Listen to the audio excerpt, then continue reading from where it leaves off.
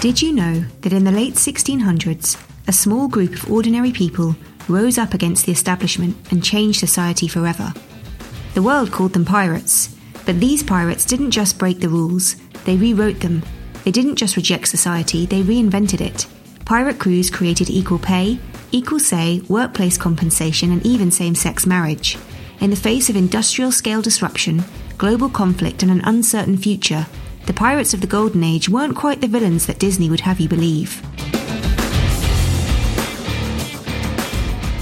Welcome to our Be More Pirate podcast. I'm Alex Barker. And I'm Sam Conniff. In 2018, my first book, Be More Pirate, was published by Penguin Random House. After 20 years working with young creatives, the book was an outlet for my frustrations and a quest for some new role models who could capture the spirit of rebellion I knew we so desperately need to tackle the big challenges ahead. And I found it in pirates. The book then became something far bigger than I ever expected. Be More Pirate is now a global movement of people and organisations taking a stand to update the rules, systems and business models that are no longer fit for purpose. And I went from being Sam's right-hand pirate to leading this community and writing a second book to tell their story. So if you, like so many in our crew, find yourself dissatisfied with the status quo, then this podcast is here to give you permission to do things differently. We'll be interviewing some of the best pirates out there, people who really live their values and are willing to stick their head above the parapet for the greater good. We'll tackle some uncomfortable conversation topics and delve into what it really takes to break and rewrite the rules today. The man joining us on the podcast today is Ed Gillespie, an environmental consultant, writer, poet, speaker and futurist. He is co-founder of Futera Communications, a facilitator with the Forward Institute, and he co-presents two podcasts, John Richardson and the Futurenauts, and The Great Humbling with Dougal Hine. He is also the author of Only Planet, a book he wrote after circumnavigating the globe without getting on a plane. This introduction even to Ed is going to definitely undersell him in my efforts to be brief. Environmental consultant is really putting it lightly.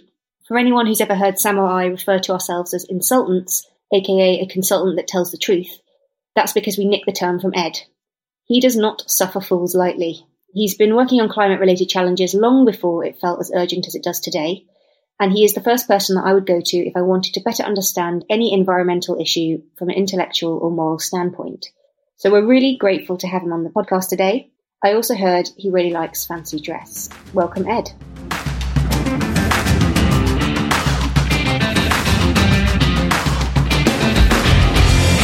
In immersing myself in Ed Gillespie content over the last few days, you have so much wonderful writing and speaking and commentary on different things. It was almost, I just had to accept that I would never be able to become an expert on you in this short period of time. So just for the sort of start of the podcast, could you, in the way that you like to describe it, how you came to the point you're at now? I started out as a marine biologist. My first love was always the sea. I was always immersed in something salty. I ended up coming to a conclusion as a fisheries biologist, having worked all over the world, that I was going to spend most of my career saying, if you don't stop catching all the fish, there won't be any fish. And so it was like, I've got to get into some kind of broader, campaigning work here, because otherwise I'm just going to be adding to this cumulative pile of data that tells us what we already know. And that data is important, but I felt like I wanted to do something beyond that, which is how I came to end up co-founding the agency that I worked in for 18 years, Futera, which was all about making sustainability so desirable it becomes normal. And that was very much focused on the sort of positive opportunities of sustainability. Now, I had a fairly sort of traumatic and turbulent departure from that agency, which we can't talk about for legal reasons. But suffice to say, I had a sort of creeping, nagging doubt in the last few years of being there that we weren't actually fixing things. We weren't actually solving things. And I don't even like to use the language of solutions really these days. I got the sense that actually we were part of the problem, that we were acting as a drag on things. I'd already at that point sort of repositioned myself as a futurist because no one wants to book the sustainability guy. It's like, you could imagine people having a conference going, who should we get? Should we get the sustainability guy? You're like, well, it sounds a bit dry. Let's get the futurist. So I realized I got a lot more gigs by talking about the future, by saying exactly the same things about climate change and biodiversity loss and innovation and disruption as I did as a sustainability consultant, but I just got more bookings. So it got me into a bigger audience. And then I also felt that my creativity had been sort of enslaved to corporate interests. I mean, inevitably, when you're running a sustainability consultancy, most of your creative energies writing straplines and strategies for large multinational corporations. And so my creative work now does feel somewhat unshackled from those constraints, which is why I enjoy writing poetry and doing drawings and illuminating it, because it certainly feels a lot more fun than trying to map out the particular strategic narrative and boilerplate strapline for yet another mediocre sustainability campaign. But I mean, there's loads of stuff in there and I could rabbit about it for hours, but it's been a weird and wonderful journey. I now describe myself as a sort of recovering sustainability consultant and sort of using the insultancy of being strategically rude in hopefully a humorous and light-hearted fashion to disarm people and try and get them to raise their ambitions and aspirations in a way which is commensurate with the severity and urgency of the challenges ahead. On that point, right, and you and I have had this conversation, it's kind of worth saying so that we don't sound like we're slipping into too much kind of in-jokery. We don't know each other very well, but when we did meet each other about 2 years ago, we discovered that we kind of followed this almost exactly mirroring path, having had built agencies that were trying to be counter to the industries that we were in to turn around change by working with the larger organizations who'd be coming to us. Ours around kind of social change and opportunities for young people, and you around sustainability, and had gone into these big brands with this kind of great zeal that we could create change within, and then ended up at the end of it worrying perhaps that we'd inadvertently added to the problem or slowing down of, you know, the kind of acceleration of change that was needed. And we had this outpouring of the amount of bars and business meetings and various things where we had some kind of sliding doors existence. Yours was just a thinner, better looking one, Sam, than mine. Yeah, but you've got the burbling water, which I'm now jealous. So, you know, I have to play to my few remaining strengths and the 5 years you've got me. So it seems, and I would never want to dismiss or even downgrade our colleagues and comrades in the social enterprise, sustainability, activism, or even the advocacy spaces. But it does seem from where we're standing, and I wouldn't want to sound arrogant in that position because I don't know that necessarily I've got any more hindsight than those ahead of me, but it does feel like we failed to achieve, not just on sustainability, but on many like broad planetary crises. We fail to achieve what so much of that advocacy still seeks to achieve. And therein kind of lies the problem. People are setting out things we should be trying to aim for that will be too late in themselves. To pull it out of just sustainability, that feels like, you know, they're intersected dilemmas around, you know, fixing democracy or the problem with media impartiality or even sustainability. And what we're aiming for is too little and too late. So it's not just stepping out of that space of conversation. It's a completely different criticism, which is pretty hard to make. It is, you know, and I hold my hands up here in a sort of confessional sense. You know, I've described this as I'm not calling people out, I'm calling them in because I feel like I've failed. And I feel like I failed to make those changes and to provide that sort of compelling advocacy. And I think it's partly because the methods that we're still deploying are not going to create the transition and transformation required. And so we all have to take a hard look at ourselves. The fact is, we're often part of the vested interest because we're all, you know, earning good money. We're working in successful organizations which have, you know, commercial badges of honor attached to them. And yet, if you're not bending the curve, then you have to have a kind of long, honest conversation with yourself. And I feel like it's that sort of one more push mentality which prevents us from making the more radical changes. And, you know, the consultancy world in particular, which is obviously where I spent most of my adult career, is particularly paradoxical because on the one hand, you've got to say, well, yes, you've got to have a relationship with a client in order to be able to change them. But that relationship can very quickly become sort of semi-codependent. It's usually about selling people a different product. So you've got a whole series of things lined up that you're going to sell the client once you've got them in the door. And if you're not careful, it very quickly then becomes complicity, you know, and almost some form of sort of client consultant Stockholm syndrome where we're all happy with the way things are going, but actually we're not really changing much, even with the best aspirations and intentions. And I think for me, that's the nub of it is I'm not calling people out in terms of their morals or their ethics per se, because I think the intentions are broadly, strictly honourable and very positive. The trouble is, unless we get a little bit more piratical about this, then we're not going to have a hope of creating the sort of non-linear disruptive change which is actually required. You said being strategically rude is the strapline for being an insultant. It's always in the how for me. So you must tell the truth for sure. And that seems to be the crux of where it goes wrong, because we avoid the truth or avoid the thing that needs to be said very frequently in consultancy, or at least in a consultancy relationship that has become more like you being almost like an employee of theirs. I think that can happen almost in such a creeping way that you don't even notice that you are actually in bed now. But if you are too rude or too direct, the chances are it's too radical. They'll recoil. It feels like too much. So have you got any examples of where it's really worked or it really hasn't worked and backfired? I think that one key thing to note before that, though, Alex, is humour is a great leveller and is a great disarmer. If you can bring the ability of people and organisations to laugh at themselves a little, even if it's through a glass darkly, then you can often soften the blow or sugar the pill a little, because people will ask different questions when they're laughing at themselves. And so it's not about going in and just shouting till you're red in the face at folk. You've got to sort of satirise the ridiculousness in some way, shape or form in order to get them to open up. One of the classic ones I did was with a bottled water brand. And it was their sort of European sustainability managers meeting, aggregating people from all over Europe. And the essence, as we all know with bottled water, is the problem is the business model. It's not the purpose. The purpose is hydration. Lovely.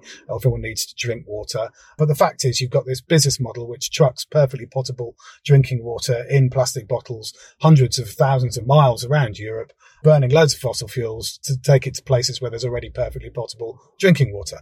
And it's sort of an insanity.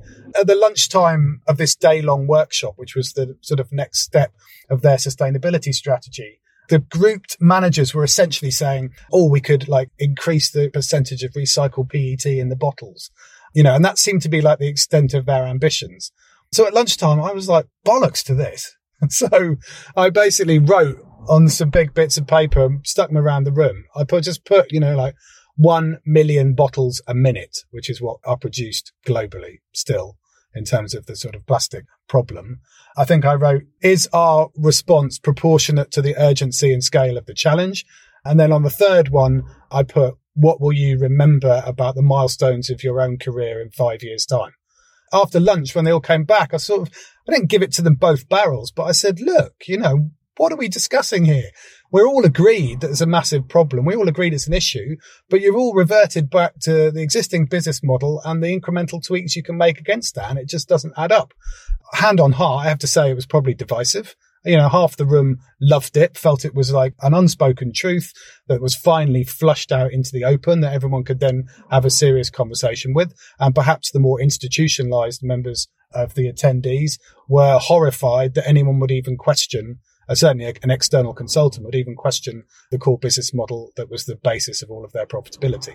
And so in answer to your question, Alex, it was sort of like both scenarios in one session.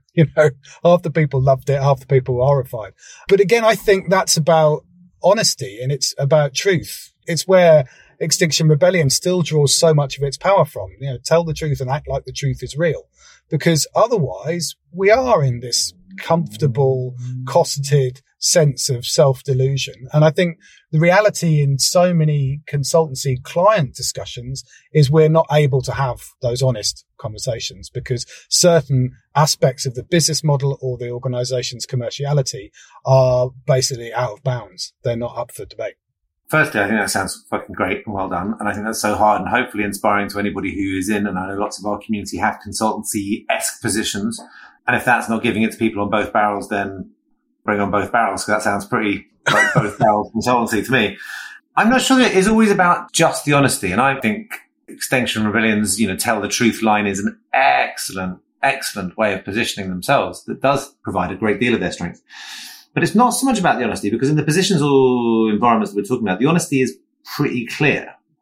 You just wrote the honest facts on the wall. That's not really a debate. It's kind of about people's acceptance or ability to accept. Like you said, there's a degree of denial. And we talked in Be More Pirate a lot about getting comfortable with the uncomfortable.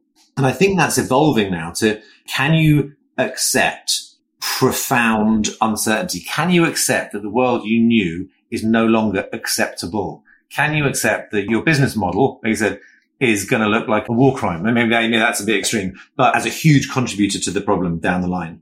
And that gets to be where it's really interesting. And I've got this like real feeling, you know, a lot of our work in similar environments, what we've done is tried to call for mutiny, because I've got this feeling, right? There's a significant proportion of people who look at things honestly and can take on board how great the challenge is and are willing to go to the streets, and professional, lifetime career professional services, lawyers and doctors who are willing to glue themselves to things. And then you've got at the senior edges, some leaders who are close enough to real leaders who are really fighting for change. And then you've got this big middle. And in that big middle are a lot of people who've got way more power than they think, way too little time to think about it. They're really invested because they've got money, careers, futures, kids, and they've probably got more agency in this than they think. And most of my work has been at either ends, you know, working with activists and advocates, or working with really senior leaders. And I think there's this kind of big middle where this possibility of mutiny really lies, because the future is likely to be decided by not the activists on the street who are playing a fantastically important role, and not necessarily, Alex and I've debated this a few times, and she's of the opinion, and I buy it, that it has to be legislature change, because I don't know whether that's going to happen in time. But like a few million professionals who are close enough to the rules to be able to change them if they could act in a more mutinous way. Because that's the only place in these businesses and organizations where change can come around quick enough by, probably it boils down to a few million people in the next 3 to 5 years, like taking the fucking risk of their lives. That's exactly it, Sam. I mean, what I've been saying to folk is like, okay, let's look at what the landscape, how it feels at the moment. And you just say, right, okay, if we're doing 50% in carbon by 2030, 8 years, that's pretty much on the watch, under the auspices and under the responsibility of all of those middle managers. It's the peak of their career. You know, it's the next 8 years. If you're people like me, you know, you're just in your late 40s, turning 50, this is your swan song. This is like, how do you get to a 50% cut? And if you start to draw those kind of parameters around things, I think that's a context in which radicalization can happen, because it's quite obvious then very quickly that you ain't going to get to a 50% cut that quickly through the existing models and by some kind of extension of business as usual. So it forces and compels people to have to look elsewhere. But I think you're absolutely right. I think somehow we have to start that sort of mutinous, I ain't going to take it anymore. And I think so much of it is there at a latent level, and particularly so during perhaps the periods of introspection and reflection that everyone's had, getting a different perspective on their career and their organisation during lockdown and during the last sort of 18 months. I think people are coming back at things with a fresh new vigour, actually, despite the exhaustion of eternal Zoom. And certainly the responsible leaders that I work with at the Forward Institute, who are probably not dissimilar to some of your groupings, I do get a sense of people going, if not me, who, if not now, when, in the cliche. If we are going to springboard our way into a different world and not just build back normal or get back to normal, but actually use this opportunity in the way that we're already seeing starting to happen with hybrid working, to actually embed things that have been in existence for years in little tiny pockets, but haven't yet been mainstreamed and scaled up. And I'm sort of paraphrasing the other day. I mean, I've often quoted William Gibson, you know, saying the future's out there. It's just not evenly distributed yet. And then I saw someone paraphrase that on Twitter saying the collapse is out there. It's just not evenly distributed yet. And it's like, oof, yeah, that feels actually even sharper. Yeah. And the reason why I asked you about meeting people where they are and maybe not being really direct is because although we've seen these brave people who do take the moment upon themselves to do a mutiny or decide that they are going to grasp that career defining moment, it's not by any means on the scale it needs to be at all. And I had this conversation with a friend often in relation to the kind of reinventing work movement around like flat structures and hierarchy and all of that. And he's like, I really feel like it's growing. It's like taking off. And I'm like, in like 2,000 organizations in the entire world, we've got like millions to go for. And that's going to be the only possible tipping point for climate stuff. So I want to acknowledge the optimism, but I also sometimes just sense the feeling that the reason why I kind of think about meeting people where they are a lot of the time is that there are so many big multinationals where they're so far away from the kind of radical initiatives. Or do you think, Ed, and this has just gone in my head, do you think that actually it will all just reach a tipping point and then spiral very quickly. We have to hope that that's the case and it's the right type of tipping point and the right type of spiral.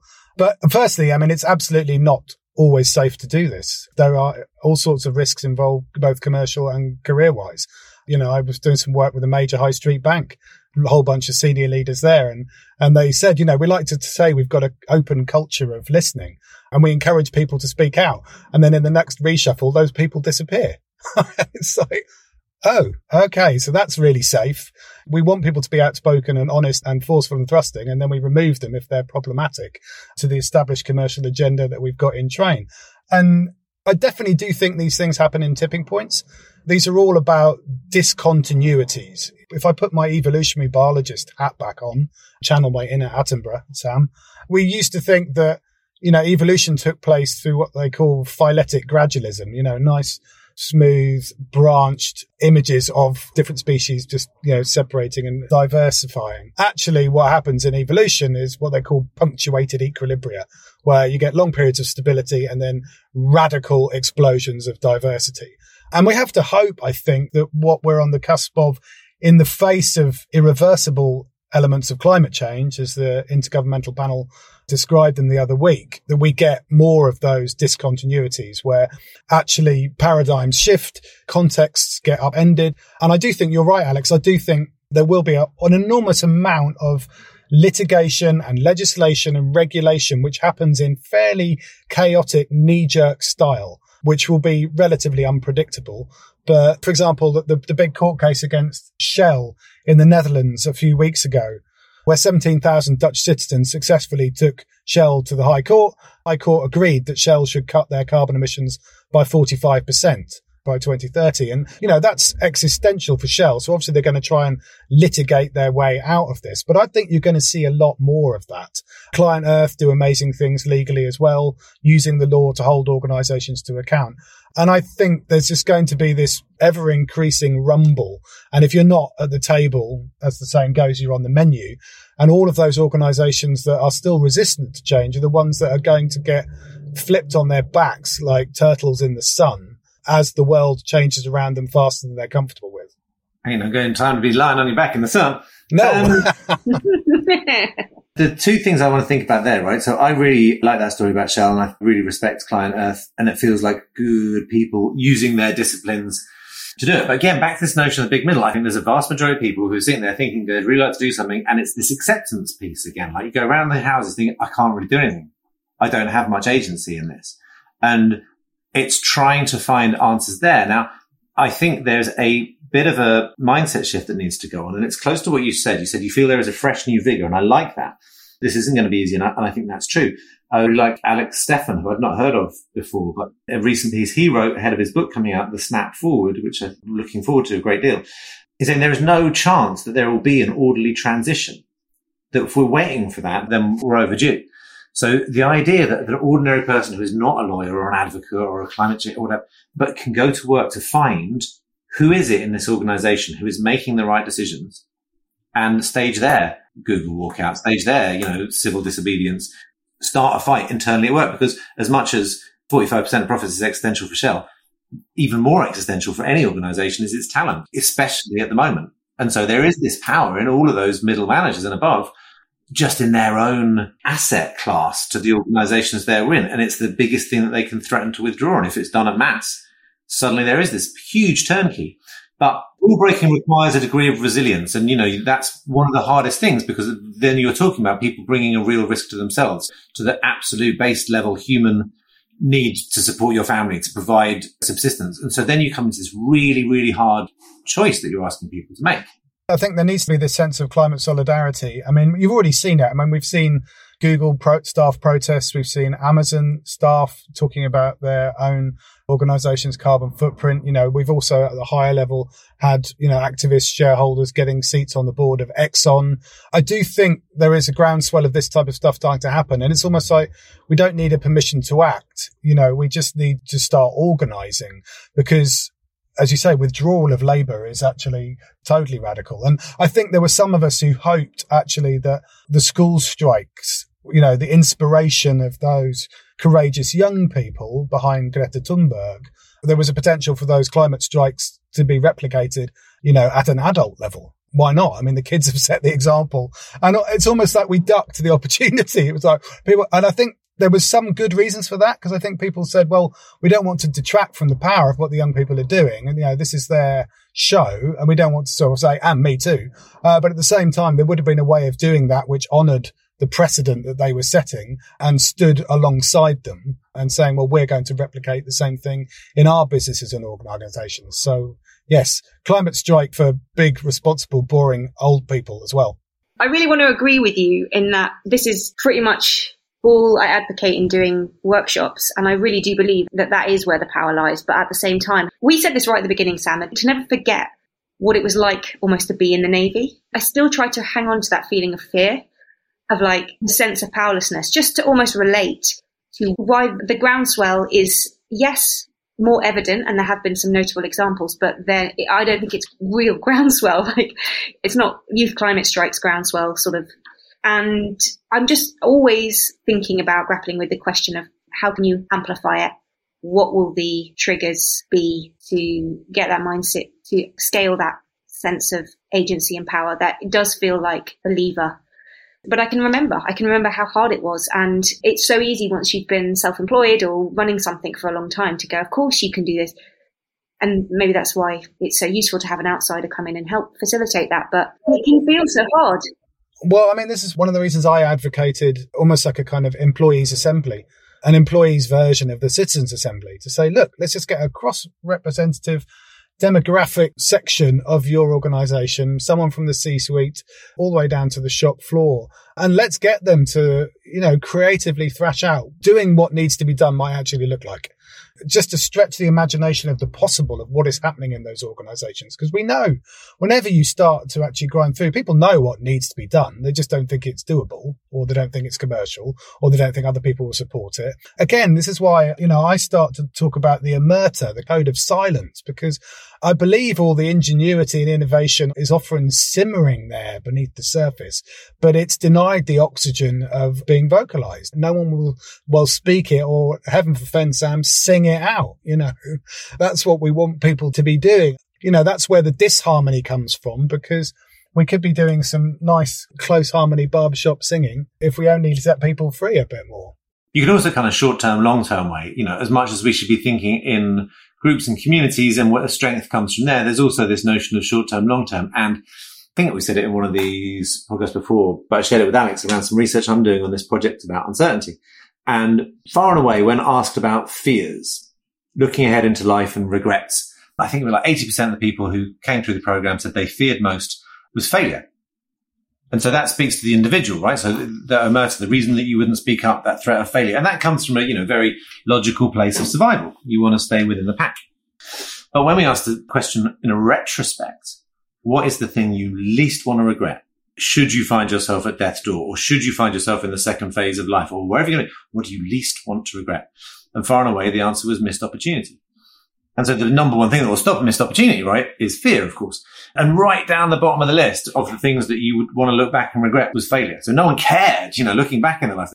So there is this opportunity perhaps to bust that stasis of feeling like you're in the Navy and you're unable to act by taking people some way into the future. And this kind of relates to the 7 generation philosophy of how we could and should be thinking about things.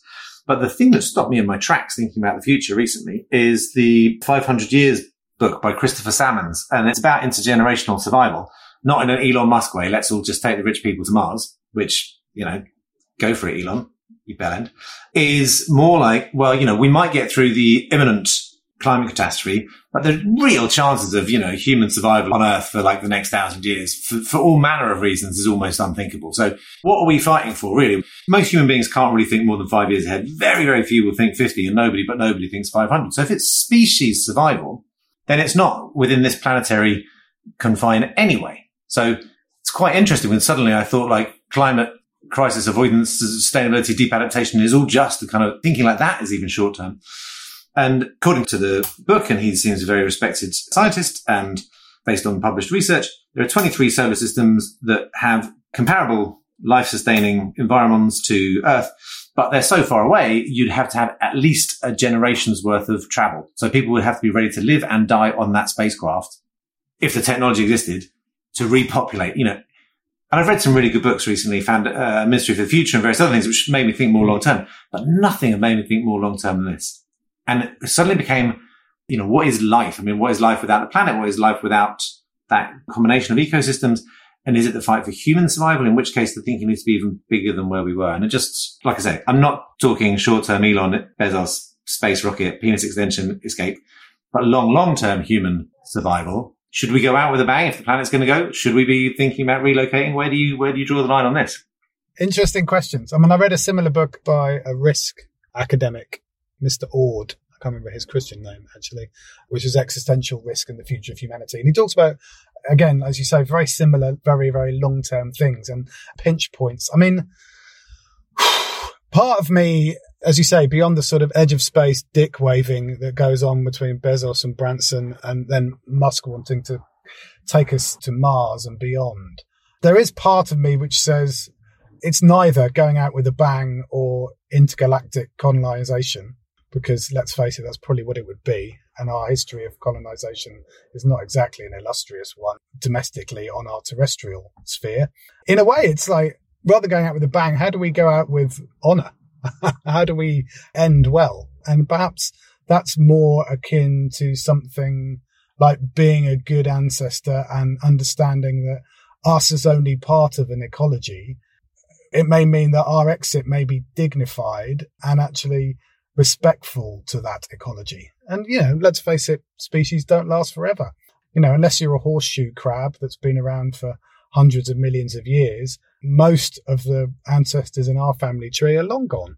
And so there may well be something that carries on, but I don't think it's a binary choice between some hedonistic partying till the world burns and twanging ourselves into another solar system. I think there's a lot of other options in the middle there that might actually be more realistic and perhaps more meaningful. I'm not doing it justice. The Next 500 Years by Chris Mason is the name of the book, and it is less twanging into an unrealistic future. It's more a thoughtful evaluation of what are we fighting for. Yeah. And if it's human survival, then is planetary survival necessarily? Well, that's true. I mean, I think for me, what's always motivated me in sustainability is the idea of suffering and justice. I think that's where all of my sort of personal drivers have come from. And I think that can get a bit lost sometimes when you get into some of those bigger questions. And it's not to say we become hogtied by the existence of suffering now, which obviously is still there. But I think climate change is such a big thing in that regard, with already hundreds of thousands of people probably losing their lives prematurely each year already as a result of climate change. And I always go back to something a quite established climate scientist said in a workshop in Cambridge University a few years ago on difficult to communicate climate messages. And he just said, what you have to bear in mind is that every single ton of carbon that doesn't go into the atmosphere now alleviates future human suffering in some way, shape or form. And that really stuck with me. And so I think even if there's so much change baked into the system, which there is, the world's not going to get cooler. It's only going to get hotter. The debate and the action now is to what extent do we allow it to get, extremely hot? Whatever happens, it's going to get pretty uncomfortable in large parts of the world. And so these are, if you like, sort of even broader ethical and philosophical debates about, well, what are we prepared to tolerate? I really want to just pause on that topic of suffering and sacrifice and privilege, maybe to an extent. We had a girl come on one of the Be More Pirate meetups around climate, and she was tuning in from India, and she said, it's kind of hilarious that in the West you just keep on banging on about 2 degrees and 1.5 degrees. And she's like, parts of India, it's risen by 7 degrees already and it's uninhabitable. And it's such a Western-centric perspective. And I think about this a lot in relation to climate change and activism, because especially on COVID, because we've immersed ourselves in this narrative of crisis for the last 18 months, when so much of the world has been in crisis for decades in various different forms. And at certain points in your life, you become acutely aware of them. Like I remember reading books when I first got into international development when I was younger and being like properly shaken by how bad certain things were and that they were such buried facts, but they just weren't in proximity to my existence at all. And that the climate realizations are simply just them coming into closer proximity. And also on a sort of different side of the coin, I was just reading on holiday Zadie Smith's essays about COVID. And in one of them, she talks about the difference between suffering and privilege. And she says that there's a difference, that suffering is such a unique thing to a person. There were certain people who couldn't cope with 4 weeks of lockdown, not being able to see friends, and ended their lives. And some people can endure absolutely horrific things and come out almost better at the end of it. And this is almost like a discontinuity in our understanding of what is bad and what is good in able to do things, because it's so different and unique for people in some ways. I think that can freeze people. I think that can create paralysis in your desire to do anything, because you're like, well, there's always been suffering. There'll always be suffering. I just wonder about that interlocking of the personal and the bigger societal themes on that. I'm more philosophical than I wanted it to be, but Well, I mean, Sam just mentioned the Ministry of the Future. I mean, you can't read the first few chapters of that book where they're actually talking about one of these absolutely scenario-changing heat waves, which lead to millions of deaths, and what that would do to our collective comprehension of what is still broadly a self-inflicted challenge. You know, I'm hesitant to use that sort of disaster type stuff as well, because as a veteran of climate change action, we always used to say in the late 90s, we were like, oh, you know, we just need a few of these disasters to hit and the penny will drop. People will understand, you know, what a hotter, more turbulent and actually more extreme, violent meteorological world will look like, and they'll wake up. You know, and then we had Hurricane Katrina and New Orleans was inundated. And here we are, you know, 20 years on, and New Orleans has just been inundated again, and we've had fires and God knows what. And I don't know whether those disasters really ram home the message, because in answer to your point, or in response to your point, Alex, about the connection between the personal and the global, I think we're still quite happy to push on with our personal individual rights in complete disconnection from our collective international responsibilities. And I think, you know, that's where, for me, the privilege kicks in. It's not always about sacrifice, but it's certainly about substitution and change. And, you know, for me, again, as someone who worked in communication, you know, which blurred into marketing sometimes, and defending some of these big organizations and brands, we are still in hock to this monstrous insecurity engine, which is continually creating, you know, false needs and desires and meeting some very real and fundamental human needs with a simulacrum of materialism. And it's like, that to me is, if we want to get philosophical, that's the problem at the root of all of this. And people are refusing to give that up in order to change the world, or to show the world that we love the world and that we appreciate and value it and are grateful for it in some way. And that can sound sort of quasi-religious, but there is a spirited element, if not a spiritual one, to this. You know, the esprit de corps, the team spirit of being one people on one planet, which will be absolutely essential, I think, if, you know, we're going to navigate the 500 years that Chris Mason was describing in the book that Sam mentioned. So going the other way, like in closing, let's talk about your pub. You know, to bring it all together. Of course, the next great big disaster is going to make us real. No, it's not, because there's the kind of point I was saying earlier on. It's not about honestly recognizing these things. It's about ability to not disassociate from them. It's our ability to accept them. And the bigger the disaster, the more likely many normal human beings will be to less able to comprehend it. And it's gone beyond the getting comfortable with uncomfortability. It's getting present with profound uncertainty. And one way of doing that is finding meaning, finding community, finding inner sense of control, and building out from there that sense of one people, one more planet, but also one community. And our ability to alter, influence and connect as a community will be as critical to our survival locally as it will globally. And you've got a really good story about doing this in a pub. Yeah. The story of the Locks Inn in Geldeston in Norfolk is a great encapsulation. And, you know, it becomes increasingly clear to me what a microcosm it is of other big challenges. I mean, to cut a long story short, I mean, this is an amazing pub. It was the pub that I did underage drinking in my teens. It's right on the river. It's in the middle of nowhere on the marshes. You have to go down a sort of mile-long dirt track to locate it. Back in, you know, mid-80s, it was entirely off-grid. I mean, it's still off-grid now, but they have a generator. But back then, it was literally candlelight and gravity barrel of beer behind the bar. It's been an absolutely, like, iconic pub. since the 17th century, when it was just a lockkeeper's cottage. And obviously the lockkeeper used to sell ale to passing wherrymen who were obviously transporting agricultural goods and produce up and down the River Waveney. And this pub came on the market, and it came on in a way the freeholder was trying to flog it off for residential purposes, because as we all know, pubs are worth nothing as a commercial business because it's very hard to make money out of a pub under a lot of the existing restrictions. But we realised that actually the pub was valued at 400 grand, but it would be worth double that as a house because of its location and its beauty. And so it was going to auction. And so we basically had to launch a very, very fast campaign in order to, prevent the pub going to auction. So we got an asset of community value stamped on it from the local council, which basically made it very difficult for them to change the use.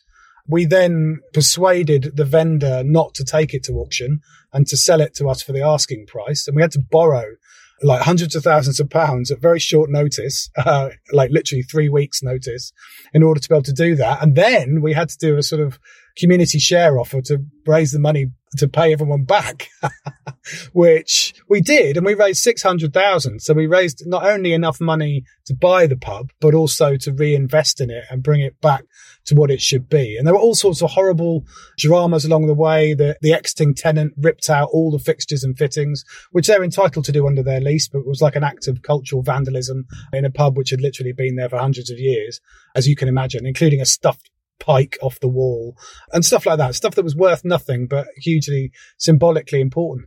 But what was amazing was the community response. We had over 1,000 investors who came in, including people from all over the world who were just captured by the narrative of the story we were telling about this place.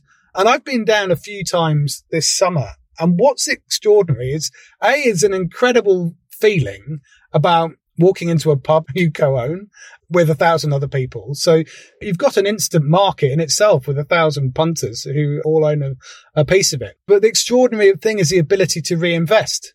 We don't have a rent, so we have a very low overhead. You know, we can buy beer freely. So you can buy beer. You make a great markup on your beer, which you can buy at, 75p a pint and sell at a very reasonable £3.50 a pint for all you Londoners out there. It is possible to get beer for under a £5 and still make a good profit on it. And the thing is, that will never change. So all of the dilemmas that face other pubs, we've managed to sort of bypass them.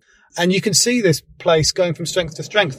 We've just rebuilt the bar at the pub to make it flood resistant because it's on the marshes. It does flood, usually on average at least once a year. So we've built a brick bar with a beautiful oak top, but it means that when the pub is inundated, it's easy to mop up. We've sort of proofed it.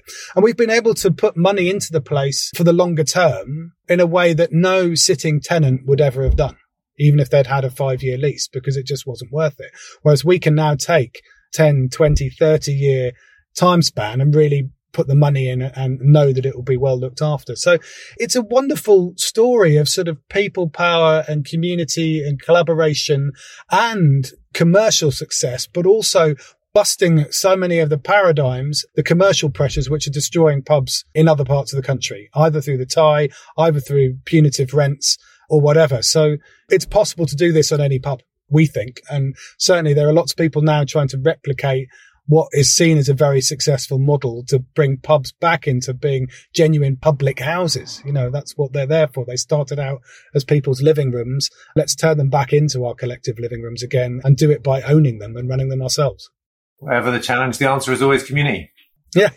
There is such an opportunity for the reimagining of the pub. I think we talked about this a little bit earlier in the series with Laura, about her trying to think about pubs to not just be for people who want to drink alcohol, but a more of a social community space.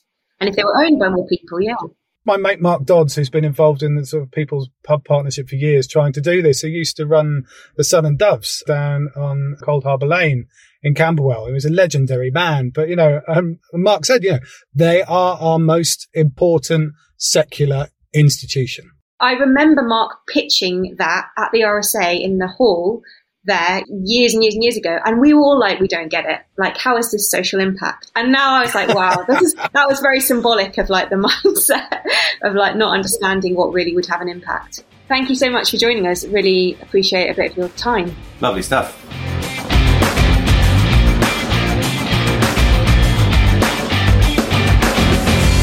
Thank you for tuning in today. Our hope with this podcast is that each time it might inspire a few more people to realise that the way things are is not the way they have to be, and that maybe it's time for you to step up and take that leap into the unknown. If you like what you heard, then please consider subscribing to the podcast on the platform of your choice. Even better, leave us a review, let us know who you'd like us to interview next, or of course just tell us how you're being more pirate. We are first and foremost a community, so we'd really love to hear from you. Go to @BeMorePirate on Instagram or Twitter, or visit BeMorePirate.com. See you next time.